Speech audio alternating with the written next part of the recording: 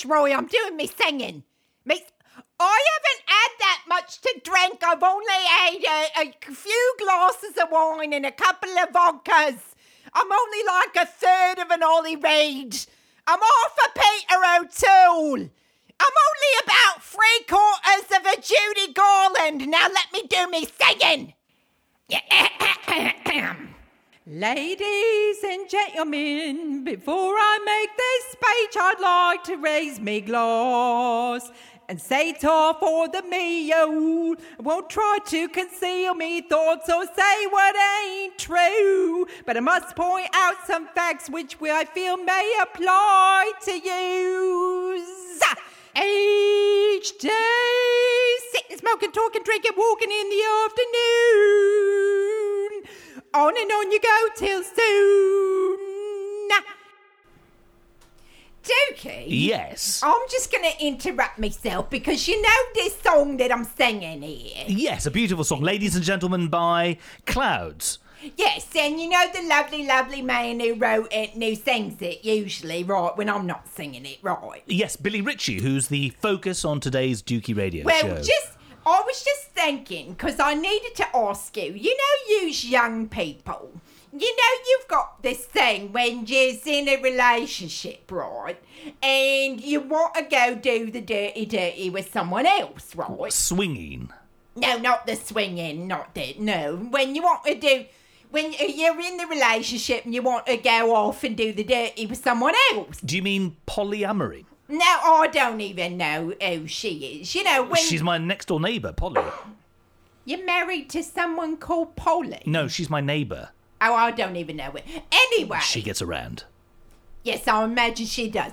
When you don't want to break up your relationship, but so your other half gives you, like, permission and to go off with someone else, like once, and they call it, like, a corridor ticket or something like that. A hall pass. Oh, an hall pass, yes. So I was speaking to me Roy about it. It wasn't Roy. I was speaking to me Roy, and he says that I can have an hall pass for the Billy Ritchie. Because he's such a lovely, lovely man. He is a lovely man. And he's so sexy and he's such a natty dresser and I like a musician, I do. You certainly do. And it's okay because Roy, don't you, Roy? Roy's got an all pass for that who's that young woman, that Glory Honeypot? Glory Hunniford. Yes, that one, the young one with all the hair in that. He's got... So I thought if he's got an all pass for the Glory Honeypot, right, then I could be Billy Ritchie's... cougar, couldn't I? So you want to be the cougar with a hall pass to solicit the affections of our guest today, Billy Ritchie? I would, and I'm going to be his cougary. Okay. And I love a musician, especially when he's got a great big organ. Billy Ritchie certainly does have a very big organ. A Hammond. Yes, he calls it an Hammond, doesn't he, his big organ? Yes. And occasionally he even has a rotating Leslie. Oh, okay. He also has been known to destroy his organ on stage. Oh, no, I don't want to hear about none of that. I don't know what you young people get up to today, so I don't know about that. Now I've got an all pass for the Billy Ritchie. You're entertaining all your friends and constantly on your feed. You're burning the candle at both ends. You're trying hard to make ends meet.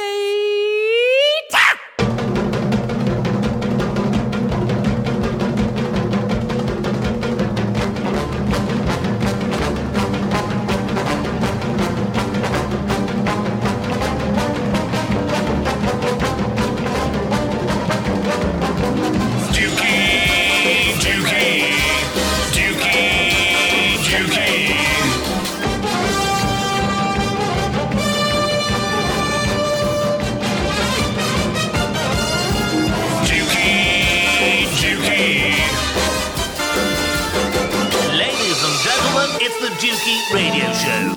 Hello. It's an absolute honour to welcome into the Dookie Radio Show studio Billy Ritchie.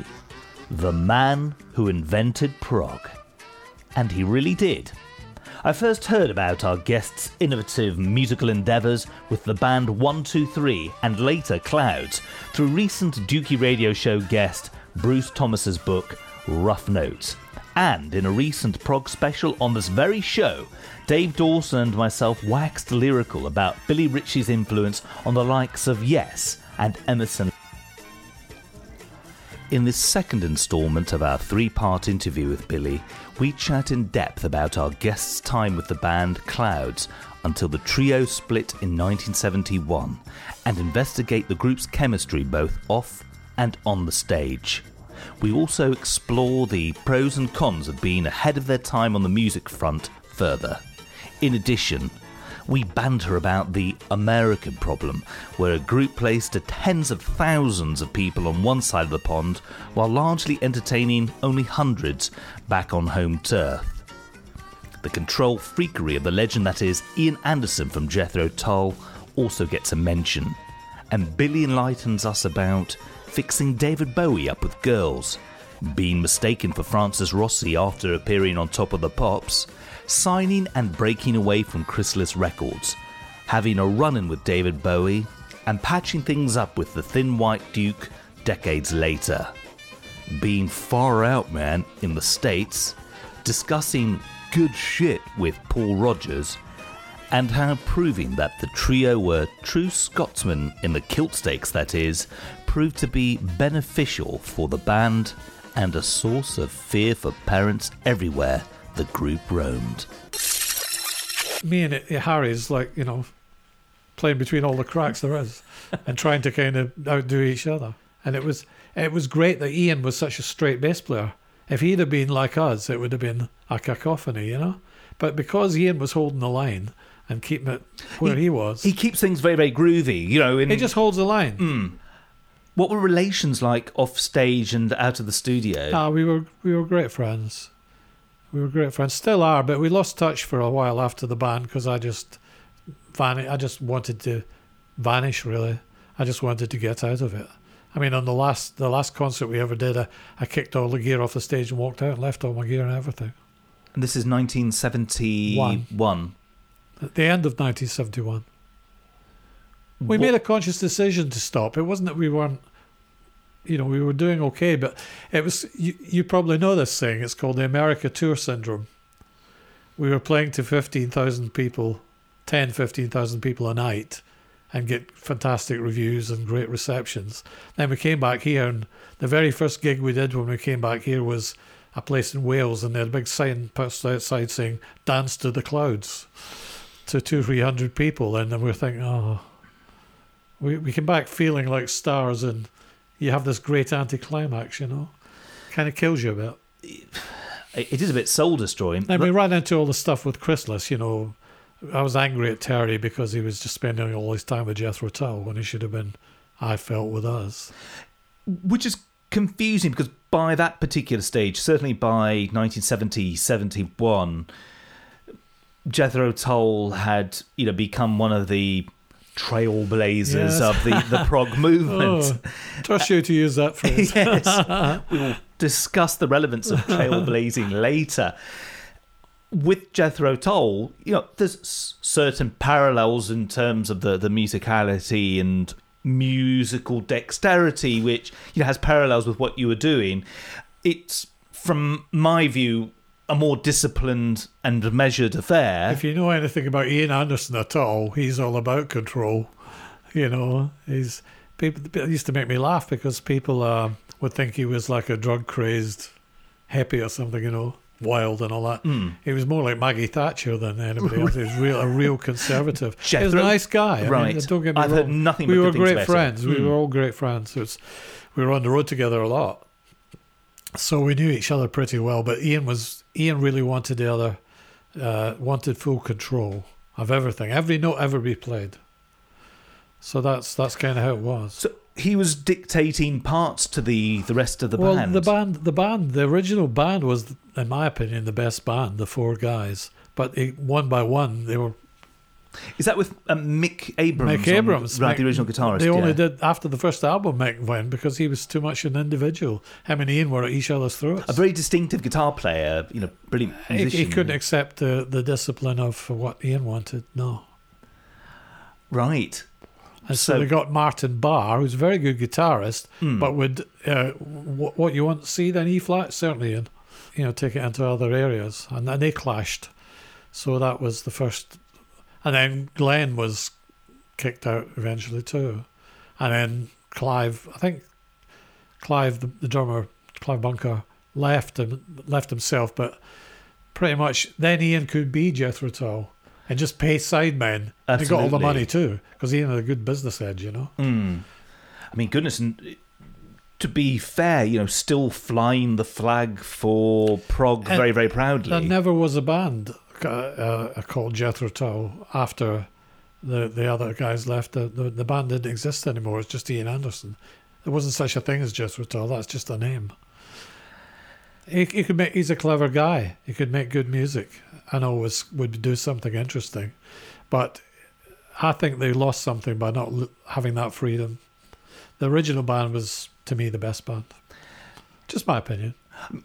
The one theme which I detect when you're talking about Jethro Tull, the first version, what they became, and Yes, and Emerson, Lake and Palmer, is that when it became self-indulgent for the sake of it, in a lot of ways deviating from bluesy influences, is where it went wrong. Absolutely. I mean, like I say, it's a difficult one for me because I don't want to be too ungenerous or petty, but I thought Keith was a good player. I mean, he was very good technically and all that, but he never to me was a rock player. And it was typical of that certain kind. You'd often see him around town jamming with people and stuff. He loved all that. I mean, I hated jamming. I thought it was such a mess. I wanted everything to be right. And they didn't care about that. They just loved going, being in among it all. And he played all those phrases. I used to say to people in my youthful arrogance, I used to say, don't watch him throwing the organ about. Listen to what he's playing. He was very good at set-piece playing. He wasn't a great soloist. And I wasn't a great soloist either, to be honest. I mean, I think I was very good at holding the line of the band.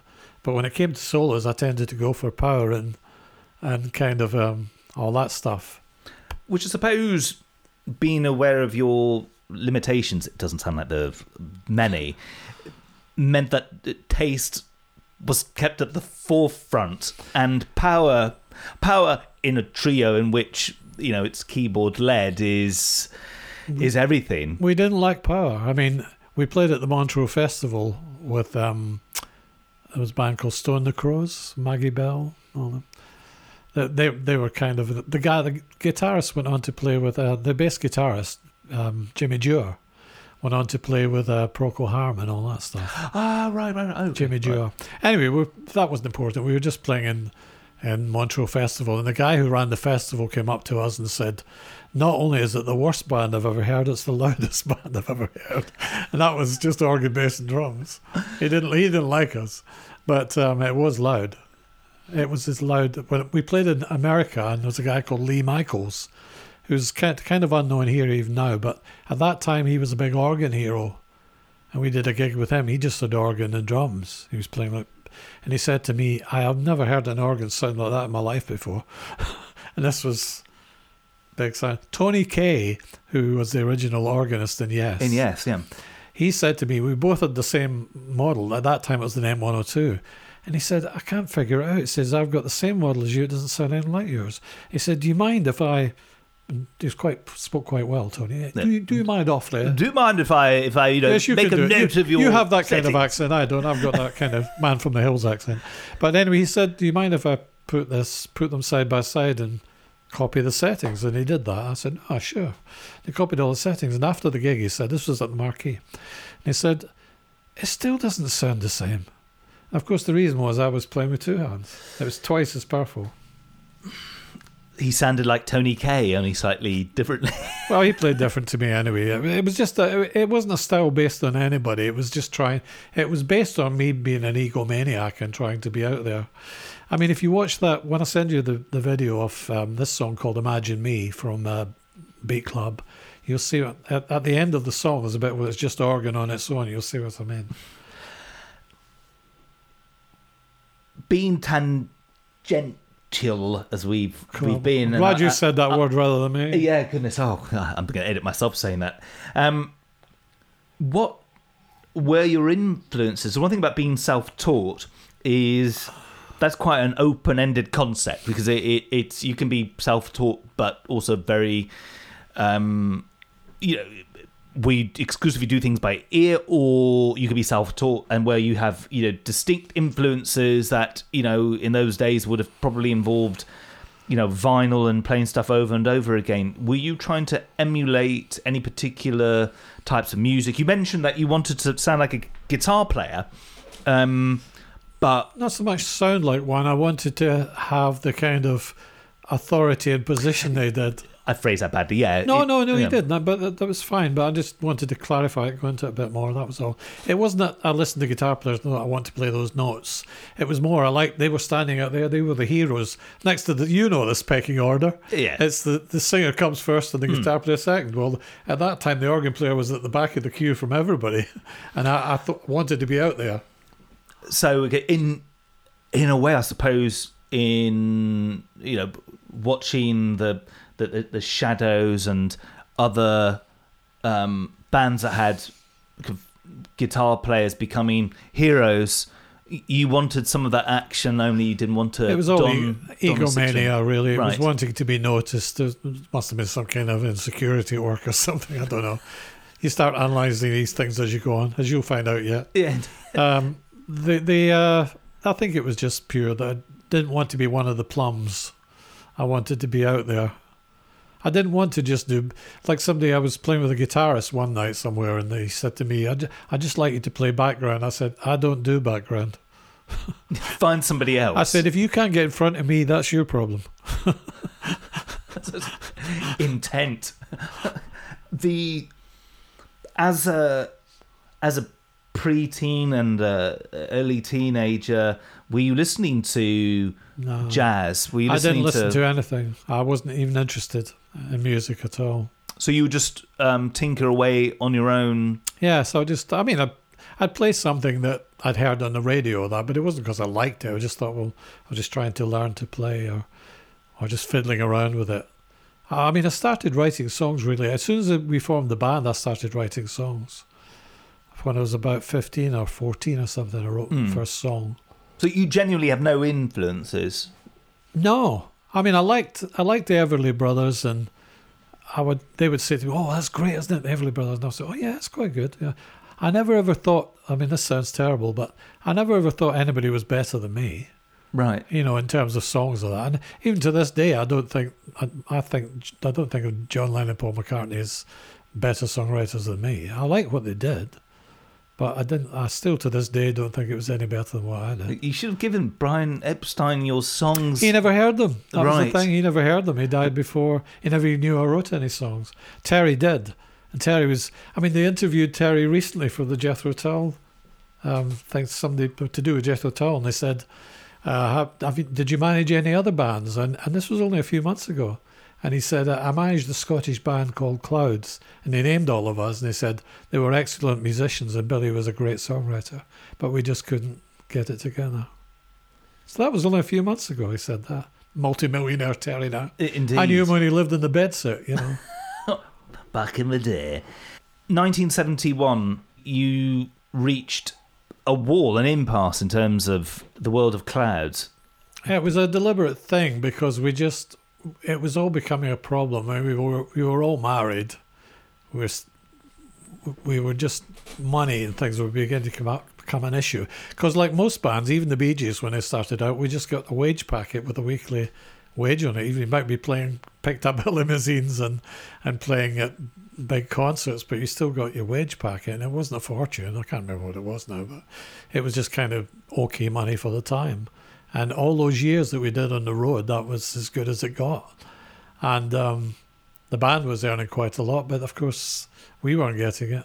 The band was earning a lot, but also spending a lot. You mentioned limousines. Well, that's right. You're paying for limousines. We didn't realise, when you see X Factor now and they're living in the house, the townhouse, and they're picked up by this limousine, that limousine. What they don't realise is it's all being chalked up against their tally when the records are made. Oh, you've got the record income minus X. Ed Bignell said that, Ed from Dire Straits, he was saying that quite recently. He says, call it creative accounting, he said. Yeah, indeed. What's the phrase? Cross-collateralization, where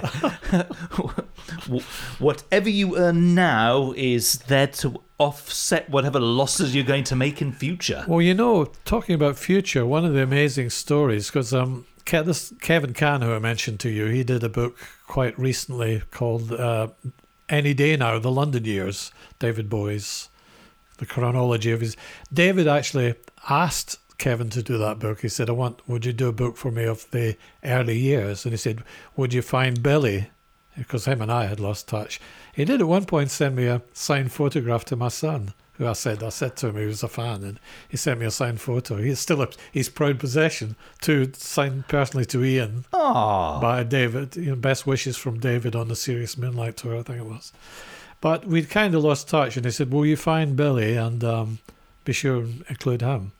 So Kevin couldn't find me because I'm not generally that visible, but he found Harry on the internet, and he phoned up Harry's workplace and said, could I speak to Harry Hughes, the drummer? And he went, drummer? They said it was to do with David Bowie, and they were all amazed because Harry hadn't said a word, they didn't know anything about it. That's Kevin found me through that. And that's when all that stuff started to come out, Kevin did a book launch at the Prog Galleries in Camden. And he said to me, come early and have a drink. And I went early, and there's David, Oh, nice. But he had a few friends, so we didn't get to talk. We just hello, so it was kind of weird. But that was the book launch of Any Day Now. And when did that go to print? Oh, just a couple of years ago. Oh, right. So you saw that was the last time, yeah. Right. And Harry and Ian were invited. Ian couldn't because he was on tour. Harry turned up at the end, being a drummer. Yeah. You know what drummers are like? I certainly do. He turned up at the end, so he missed all of that. It was a real Bod's night, there was like Jennifer Saunders and Dawn French and all them were all there. It was all kind of a celebrity night. Hoity-toity. David wasn't to be seen. He just was there at the beginning, and then he went away before anybody turned up. Right. And bless, from the sounds of it, I think he was kind of aware of health issues. It was only that kind of time, 18 months, 2 years ago. And the thing that struck me was how ordinary he looked. I thought, because I saw him maybe 2 or 3 years ago, I saw him on television on a live thing, and I thought, bloody hell, he looks like my son. He's actually, I know he's younger than me, but he looks like my son. He's so kind of well kept. But what I didn't realise was it's all part of being an actor, being made up and everything for the moment. When I saw him actually in the flesh, I was gratified to note that he looked as old as me. You do not look even close to your years, but let's not... Have you had your eyes tested? I have. They're good. It's all good.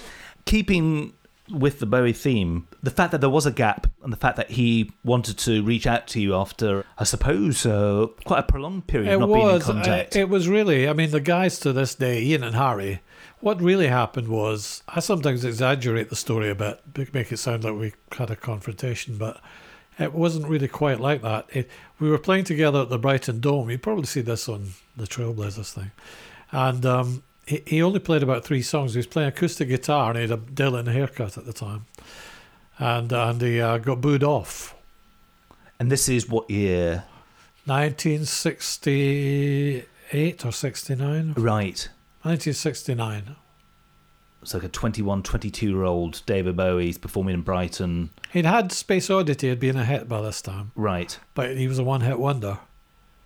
Indeed, that's really easy to forget. People join that up, like Space Oddity and then Ziggy. And Ziggy Stardust, that was several years. By this point, I hadn't seen him since the The first time I saw him after the Space Oddity thing, I think it was when we did the Albert Hall, and he came along with me to that. But I hadn't seen him since then. And he played about 3 or 4 songs, and he got booed off, came off the stage quite pissed off. And he had a girl on his arm. And I was further back than the other 2 guys. We walked forward to see him. Ian and Harry reached him first, and I was a bit behind them. And they went, "Oh, hey, David, how are you?" And he was kind of dead off hand with them. I think he sort of looked at them like, "Do I know you?" It was kind of... I didn't really hear what he said around, but he looked like he couldn't be bothered. And he looked up and saw me, and I went, "Why don't you just go and F yourself?" Right. And then I turned and walked away. And the other, Ian and Harry always maintained, said, no, it wasn't like that. He was just a bit stoned and pissed off that he'd been booed off the stage. And he tried to contact me several times after that. He asked Ian and Harry and me to help him with the demo sessions of the album that became Hunky Dory and Ziggy.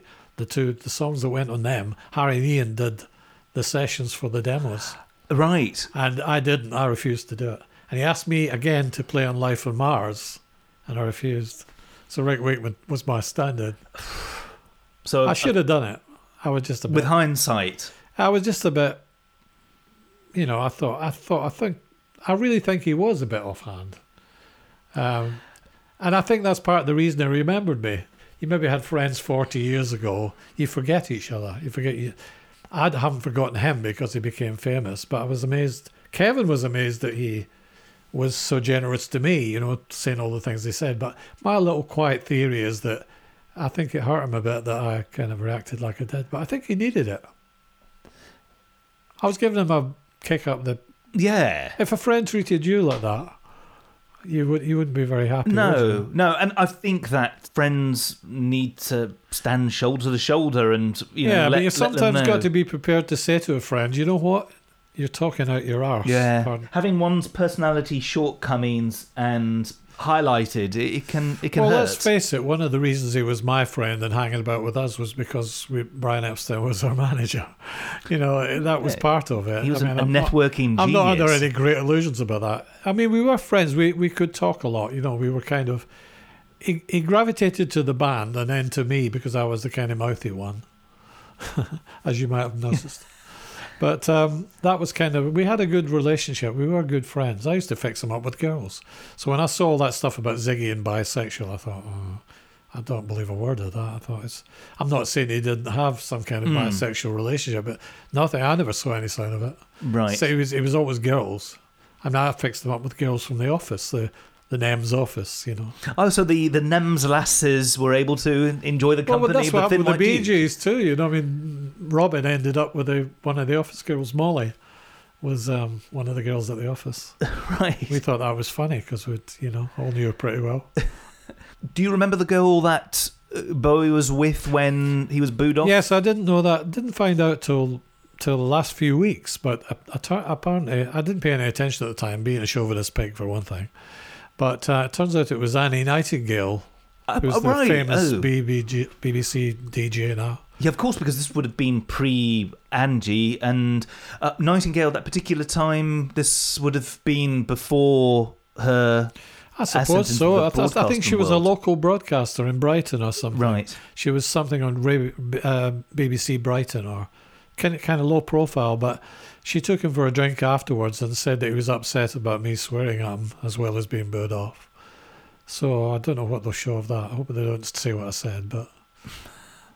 with regards to your appearance on Trailblazing. Yes. I only found out that one of the reasons I'm appearing is because when they interviewed her about David Bowie, she told the same story, including me, my part in there. Oh, right. So she remembered you by name. She corroborated it. Right. Yeah, she corroborated. No, she didn't know who I was. Oh, right. No, she didn't know who I was, but she just said this fella came up and swore at him.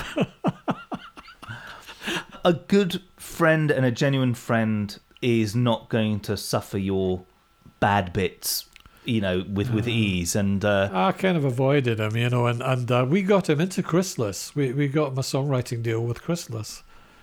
See, he was that kind of guy, and that's one thing I do. I always say that the big observation about people that become famous is, I think of it as soldiers running through a field with machine guns mowing them down. And despite, you'd think the machine guns would slaughter everybody, but there's still some that get to the other side without being a scratch. Now that to me is fame. It's like you couldn't tell all the people in our group, and not I don't mean Clouds, I mean in all the groups that were around at that time, there was many talented people and many great groups, and any one of them could have been famous and made it. There was only that handful that somehow got through that field of machine guns to the other side. It was just pure luck. I mean, I think David was just lucky with Ziggy, and that was just that moment. It just caught that flame that moment. He tried loads of things like that before, never happened. That could have easily been just another fad and passed off. It just clicked at that moment. I've seen that loads of times with stuff, you know. That to me is how fame works. It's just, you do all the right things. You have to be good. You have to have something to offer, but it has to just catch that moment. I mean, we were in all the right places. Brian Epstein signed us. Chrysalis, we were at the birth of Chrysalis, and yet it never happened for us. That's look at Badfinger, the worst story of all, isn't it? Oh, goodness, yes. Steeped in tragedy, and also... Two, the guys hung themselves, and even to this day, they don't get the full credit for what they did do. I mean, it's a weird thing with regards to the credits for that song. You know, obviously, yes. Harry Nilsson did a fantastic version of I Can't Live. He did, yes. But the two guys that wrote it both ended up hanging themselves because they never got the money or the credit. I can't live if living is without you. I can't live. I can't give anymore. I can't. And, you know, absolutely fine band and part of the Apple roster. Yes, well, they had several hits. I mean, they were even on that Beat Club show at much the same time as us. Und hier sind jetzt die Clouds, Billy Ritchie Orgel, Harry Hughes Drums, Ian Ellis Bass mit einer alten Jazznummer Big Noise from Winnetka.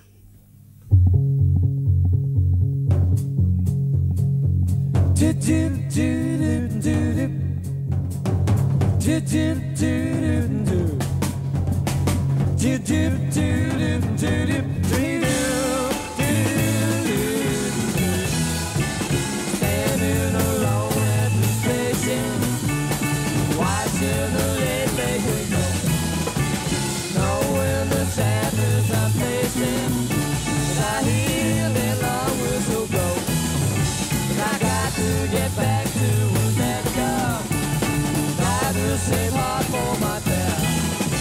There's a big noise down in Winnetka, and I intend to be there.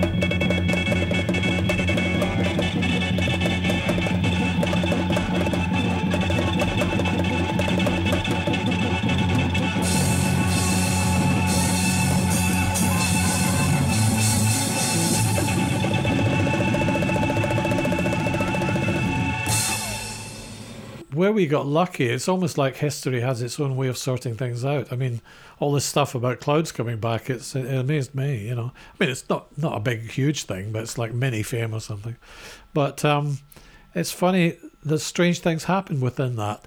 You see loads of those shows from Beat Club, and the video and audio quality is very much off its time. But when you see ours from the same show, the producers in this Trailblazers thing, they said they couldn't believe how good the audio and video are. It's just like it's some like a little capsule has preserved us. They said the quality is really unbelievable. What was it like doing that show? Did it? I couldn't even remember. I mean, all I remember about it, the only reason I remember that show is because, as with most of these things, they take you into the control room afterwards and let you see some of it. And I remember going, wow, it's in colour. Because it'd all been black and white TV up to that point. Of course, because it would have been one of the first colour... It was the first. Oh, was it actually the very first? It was the first colour at that point, Beat Club. You're too young to remember all this, but Beat Club was the biggest music TV show in the world at that time. It was the show to be on. Although we were... You ask what we felt like. Well, you know what it's like when you're in a band. It's the same thing. You just turn up and you do the... do the show, you don't think anything of it. It was just another show. But I suppose it's not so much the idea of, my goodness, we're making history, this is great. It's almost the other, like when... We weren't that clever. when I talk to people who've been on Top of the Pops, there's usually a fairly common thread of horrible monitors, could barely hear what we had to mime to, acres of... cocaine backstage. We actually appeared on Top of the Pops at Shepherd's Bush with a band called Reparata and the Delrons. This is the captain of your ship. Oh, right, I didn't know the title. Yeah. They had a hit with that at the time, and they were touring Britain for the American girls, Knocked Off Supremes, as I called them. And we were their backing band. We did the tour with them. So we did Top of the Pops with them. So that was kind of weird. Tiny little room with silver paper all around it, Were you performing live? No. Right. Did you do... Because on we some did of the track. We did the track. How did that work out? So you performed the track live in the studio and they sang They always vocals said over it? They always called it live, but it wasn't truly live. No, he recorded a backing track. And then they did... And if you probably have done some of the BBC... We did all the BBC stuff, sounds of the 70s and all that, and it was primitive. It was primitive. The mixing desks and the access to be able to control things was pretty minimal. Yeah, it was pretty basic, but it was a good... when I came out of the studio, at the time I had a little moustache and sort of Spanish moustache, and a bunch of girls jumped on me and tried to tear my clothes off because they thought I was Francis Rossi. They were appearing doing my pictures of Matchstick Men. And then they went... Oh, it's not him. And they all... Wait a minute, I can be if you want. Yeah, I'm from Essex, mate. See, there you go. If you had a Telecaster. That was the nearest I got to being mobbed. I tell a lie, actually. There was one night with the Satellites, would you believe? Right. I was talking about this to Maureen Stark, who's the widow of Jim the drummer. And we had a fantastic night with the Satellites. We played at this place in Hamilton, near Glasgow. And we actually got mobbed. And they ripped our clothes, everything, That was the only time that ever happened to me. And right. It was the Satellites, the very first band, which you think is only a little local band. It never happened to me again. And all the places we played, the Fillmore East and... I would have thought in the States, absolutely.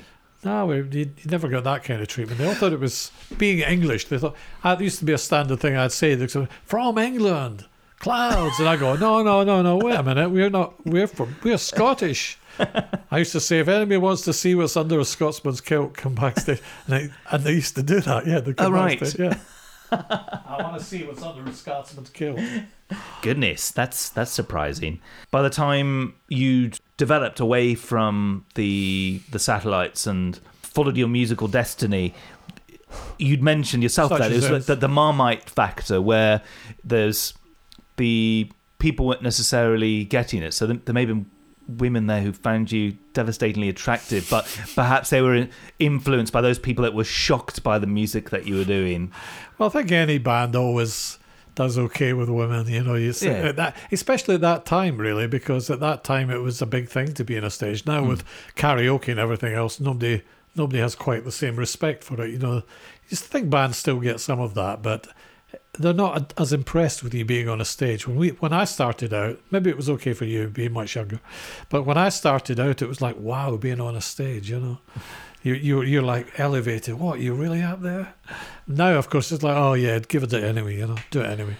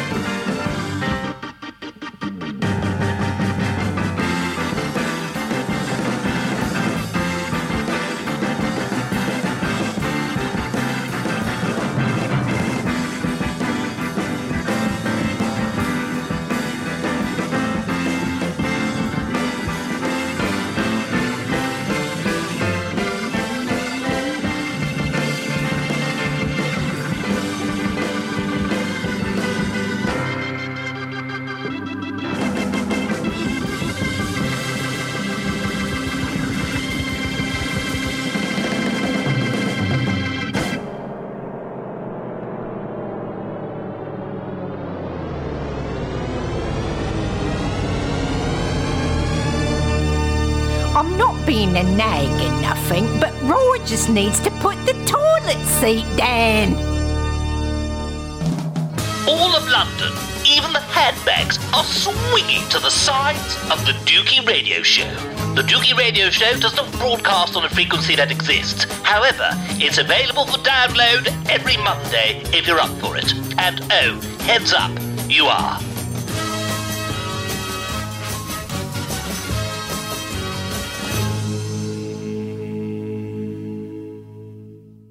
We talked about a little bit of the sex. We've talked about the rock and roll and the prog of it all. But did drugs and alcohol feature in the life of Clouds on the road and off the road, for that matter?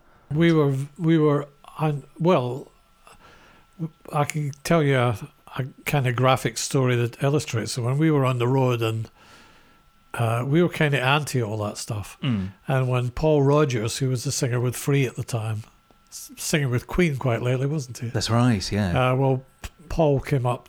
I never got on with him particularly well. He was a great singer, I thought. I really liked his singing. I didn't like the band much. I thought people thought, oh, it's great how simple they are. Well, what, great being simple? I mean, it was I was a bit unimpressed. I thought the songs were horrible. I thought the songs were terrible. All Right Now was about the best one they ever did, or Wishing Well was the best one. They are too great. They are. But they were a tight. They were a very tight little band. I mean, the drummer was very kind of just keep me in the line, and the bass player was very exact. They were a tight little band. But I never really. The only thing I thought was great about them was the singer. I thought he was great, but we didn't get on personally. He came up to us. We're on the road somewhere, and he came up and he says, "Hey, you guys got any shit?" I says, "Well, I left one floating back there, and I don't think I pulled the plug. You're welcome to it, you know."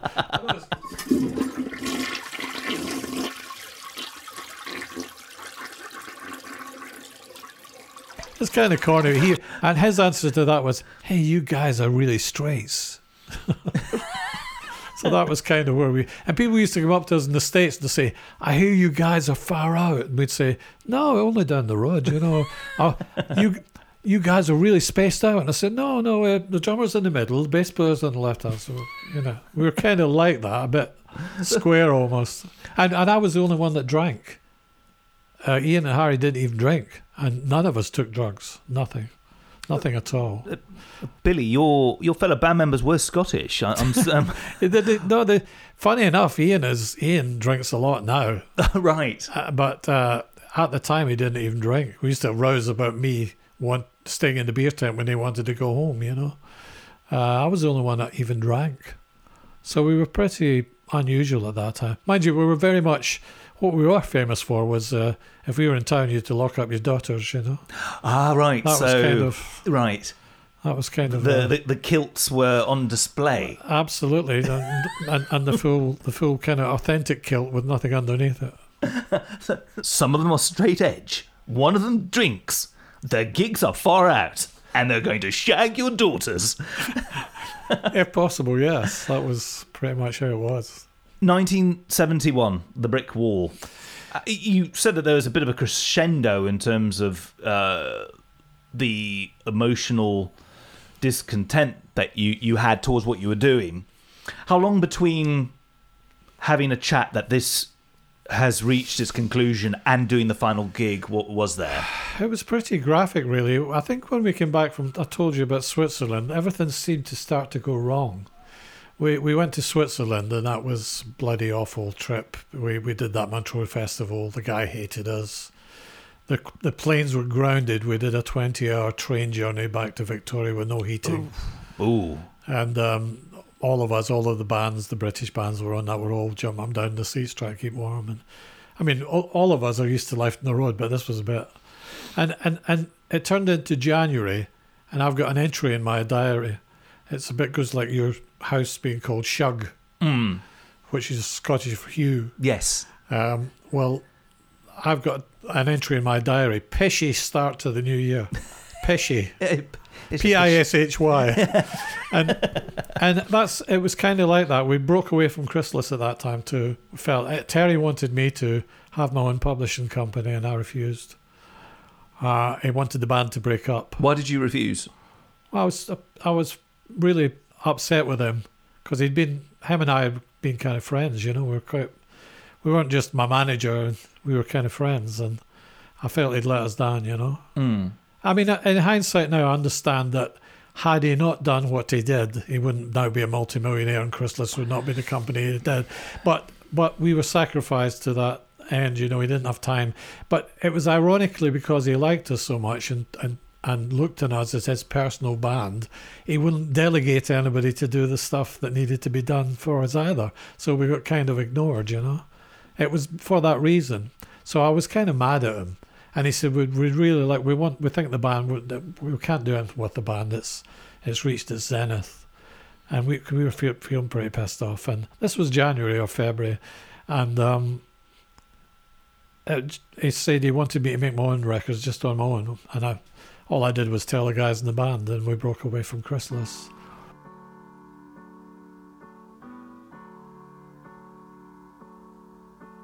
Here you are, standing on the doorstep,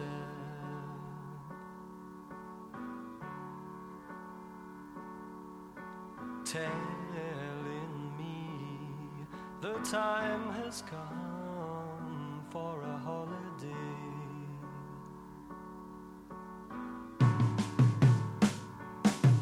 The truth is you're lying, trying to make me feel better. I can tell what you're really trying to say is you're leaving.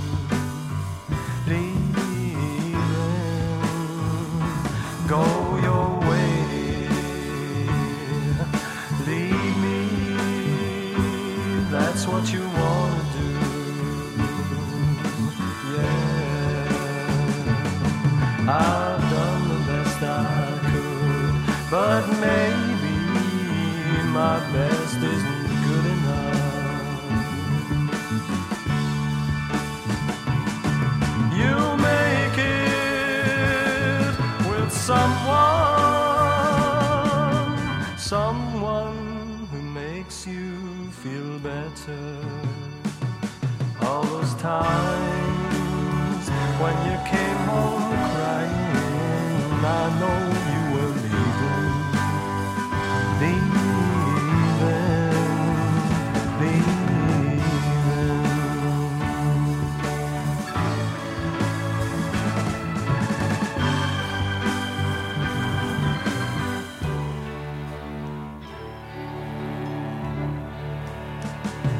Now's the time, be what you really want to be, and you'll be leaving.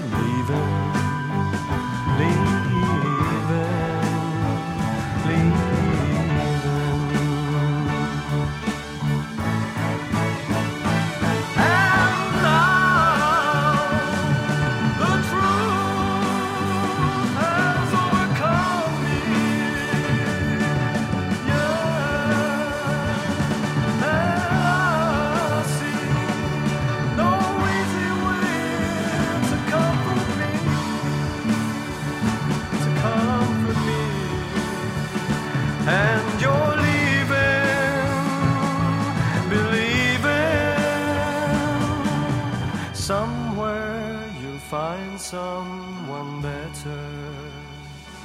Well, I'd say that it was the right thing to do, except you're leaving.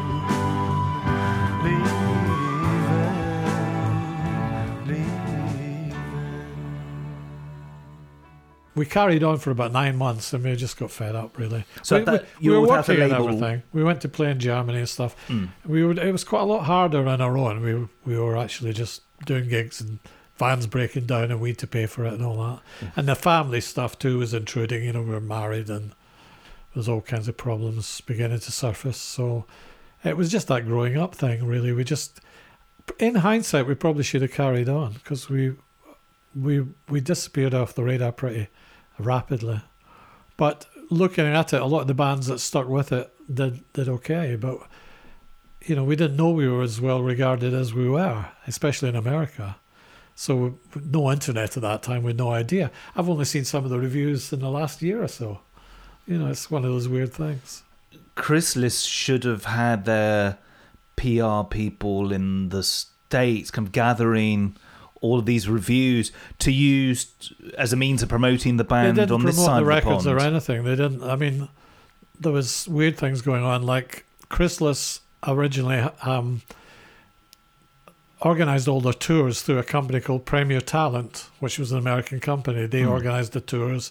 And Chrysalis had decided to do their own tours and everything else. So they were in litigation with Premier Talent. Oh. That prevented our record getting out. Didn't prevent Jethro's record getting out, funny enough, but it prevented our record getting out at a time when everybody wanted to buy it. It was their second album, Up Above Our Heads. Right. Which was a more stagey sort of album. And people wanted to... Now you see comments now, people saying we wanted to buy it, and we didn't know anything about it. It just wasn't publicised or anything. So, I mean, Scrapbook was Album of the Month in Melody Maker.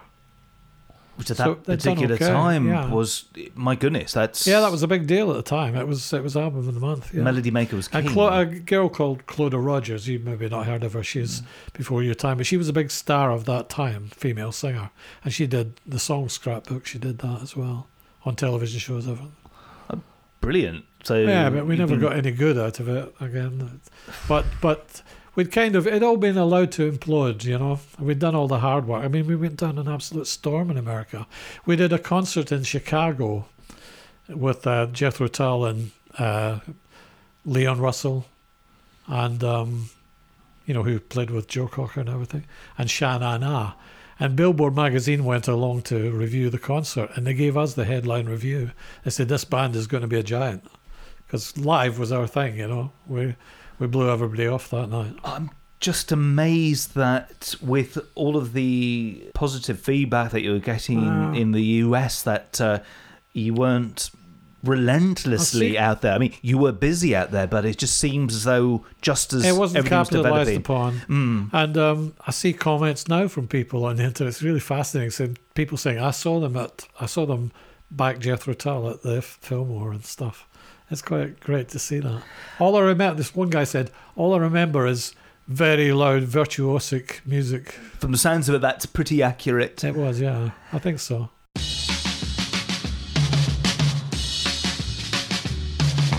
Well, that is indeed your lot. For the moment, anyway. You've been listening to part 2 of our 3-part interview with Billy Ritchie. My name is Dukey and I've been your host. In the next and final instalment, we'll explore the breakup of Clouds and life for Billy beyond the band, and what it's like to leave your organ hanging out on a stage in Stoke-on-Trent. Until next time, may the worst of tomorrow be the best of yesterday. Now it's time for me to go and pop my weasel. Thanks for listening. Half a pound of tuppenny rice, half a pound of treacle. That's the way the money goes. Pop goes the weasel.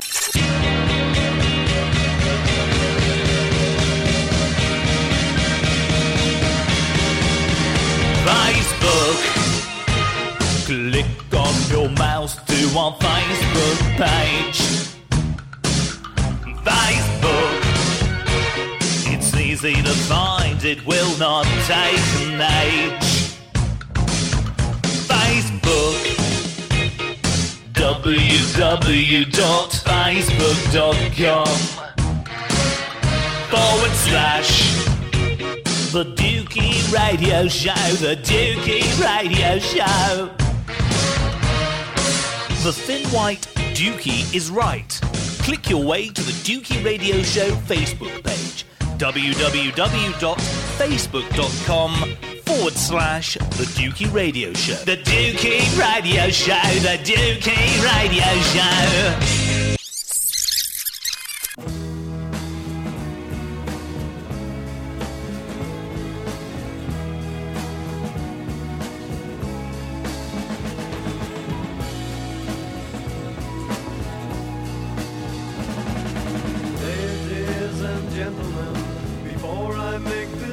I'd like to raise my glass and thank you all for the meal.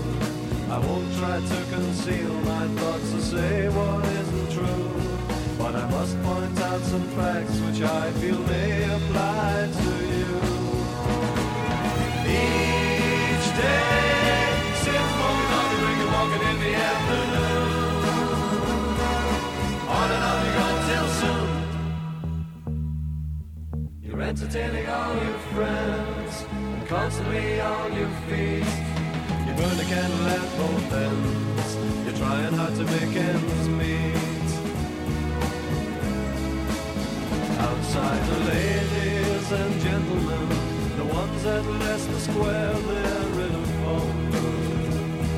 In the mirror I saw a face. For a minute I couldn't place it, 'cause the eyes were so forlorn.